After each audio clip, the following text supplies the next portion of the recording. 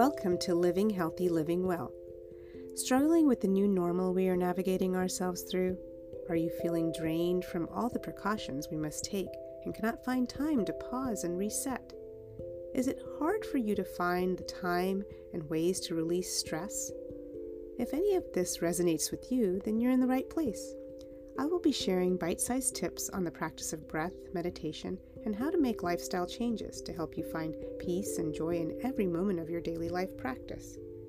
Hi, I am your host Madhavi, and I'm a board-certified cardiac nuclear medicine technologist, a yoga instructor, a yoga coach, and a board-certified lifestyle and wellness coach.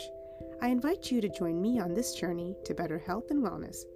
After all, you have nothing to lose, but only stress.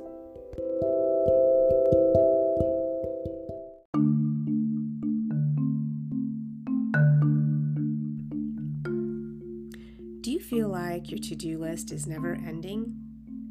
Maybe some of those same tasks keep getting moved to the bottom of the to-do list each day and don't even get addressed. Could this vicious cycle be because you dread doing those tasks, or even because you keep shifting gears and move from task to task? Does that looming feeling running in the background drain your energy, thus prevent you from completing regular day-to-day activities? If any of this sounds like you, then I'm here to tell you that you are not alone. Welcome to Living Healthy, Living Well. I'm your host, Madhavi, and today we're going to be talking about how to tackle those mundane tasks with less stress and more productivity.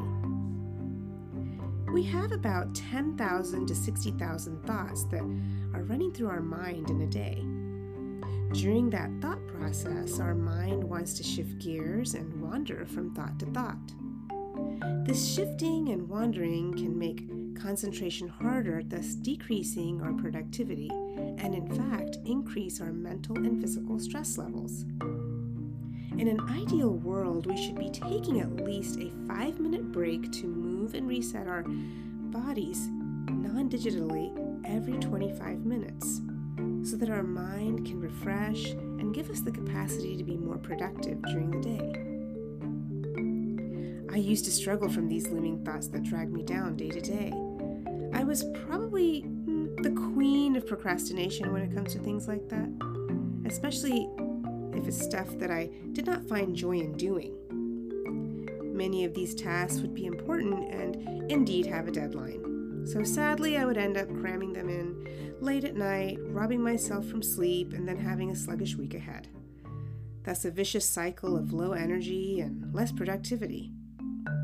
So knowing that I could not keep doing this to myself, I started reading, yes me, more self-help books on how to get more organized in my mind and then in my life. It's tough to do things you don't want to do. Annoying even. But sometimes, we have to file our taxes or get our teeth cleaned or do other unpleasant things. The best way to manage these tasks is to do them first, and there's a method called Eat Your Frog.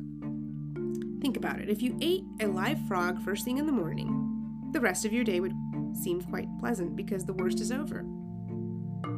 So by completing your worst task, you get motivated to complete other assignments. It creates a ripple effect. You have already accomplished something so big, everything else will feel that much easier. There are 3 steps to prepare your frog, to prepare to eat your frog. 1. Choose your frog. What task are you dreading? What is your next deadline? Pick that task. 2. Write down your frog. Put that task somewhere. Write it on a sticky note. Place it on your desk or the fridge. Make sure it's the first thing you see in the morning. And number 3, gather the tools to complete the task.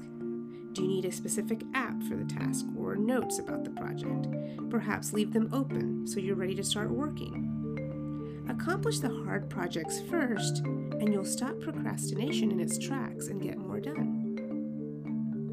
Now that you've made all the preparations to get that mundane task done and out of the way in the morning, how would you actually, quote, do the task without creating an excuse to put it at the bottom of the to-do list again? Well, this was a burning question for me to find that answer, and to be able to tackle this problem, since I was the queen of procrastination when it came to things I did not find joy in doing.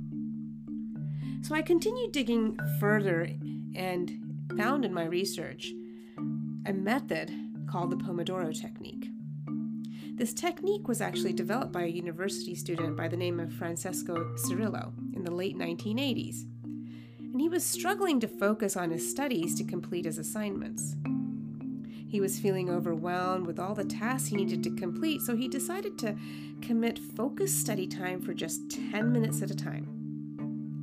In order to encourage himself to stick with that 10 minutes, he found himself a kitchen timer in the shape of a tomato. In Italian, tomato is pomodoro. And he used this kitchen timer for the time blocks, and thus the Pomodoro method was born. So today this method is practiced in a 25-minute block rather than 10 minutes. You set the timer for 25 minutes and focus on a single task during that block of time. Close all the tabs but the one task on your computer that you're working on. Turn off the phone or put it on Do Not Disturb, or better yet, even put the phone in another room. And then work on that one task for 25 full minutes.